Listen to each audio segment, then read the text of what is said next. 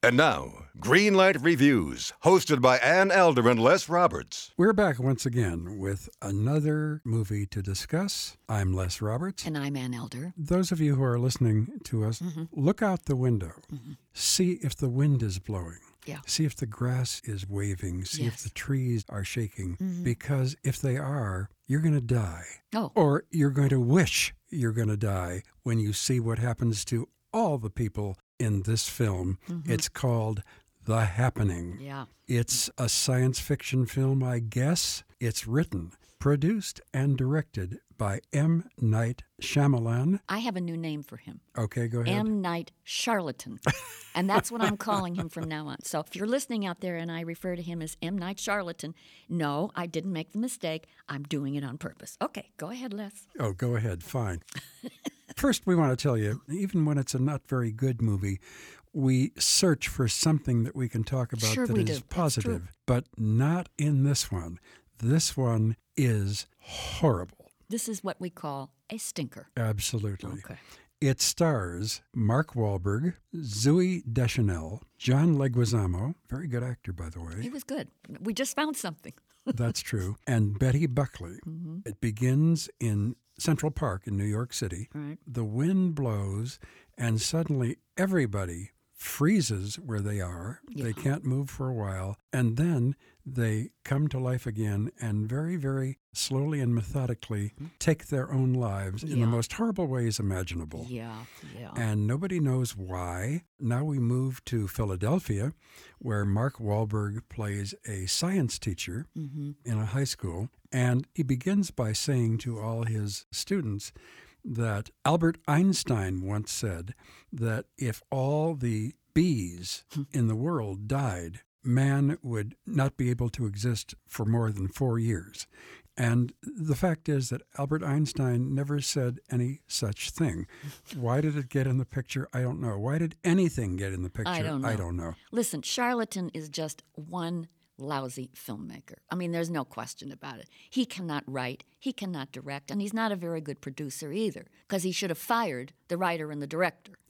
This is really the worst kind of filmmaking because he is arrogant about what he puts up on the screen. He doesn't care about logic. He doesn't care whether things are true or not true. He espouses philosophical theories on life that are meaningless. It's a confusing, stupid movie.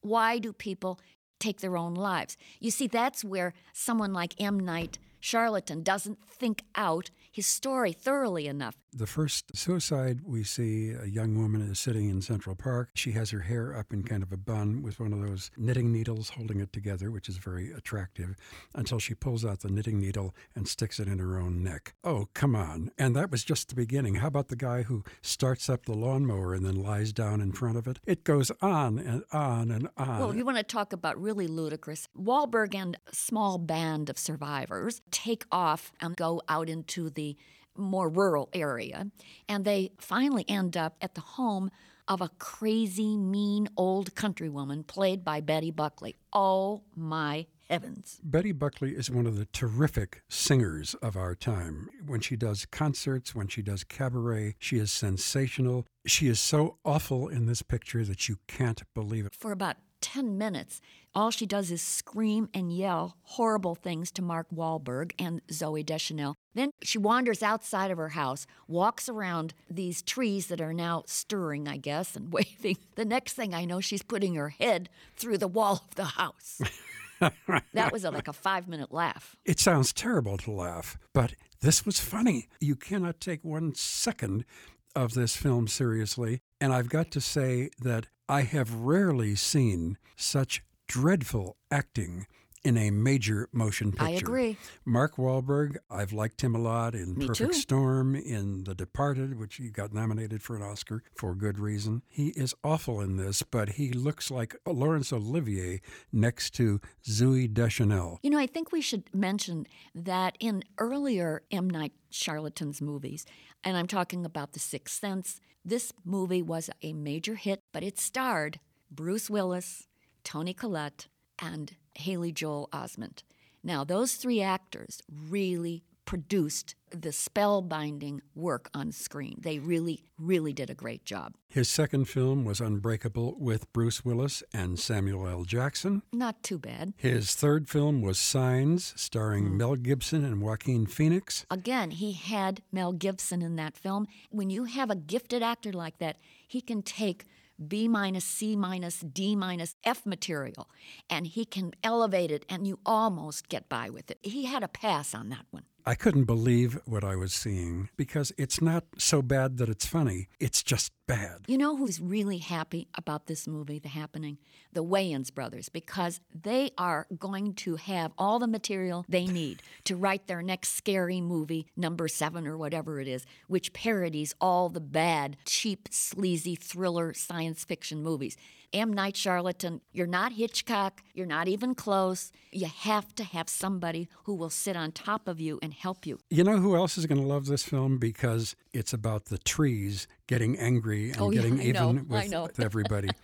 Al Gore is going to love this film. Well, he might, but I think even Al Gore has a pretty good sense of humor. He's got to see this to be a camp classic. The Happening from me, red light this drivel. Oh, red light from me as well. So, 2 pulsating red lights for The Happening. Until next time, I am Les Roberts. And I'm Ann Elder. And we're looking forward to seeing you having a great time at the movies.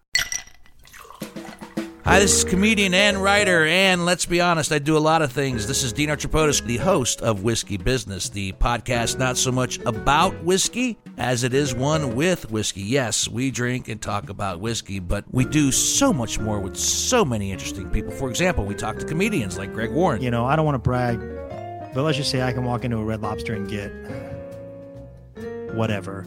You know, I think the pause right there is probably more important than the word. Amazing athletes like boxing champion Buster Douglas. When a fighter's down and he's looking for his mouthpiece instead of trying to get up. That's when I knew it was over. Yeah, right? And yes, Bigfoot chasers. Do you believe in Bigfoot? And if so, does he really eat beef jerky? The Bigfoot thing is people have seen these, and I've seen a lot of compelling evidence about it. It's Whiskey Business with Dino Tripodis. Join us for what we call a good conversation with a good pour.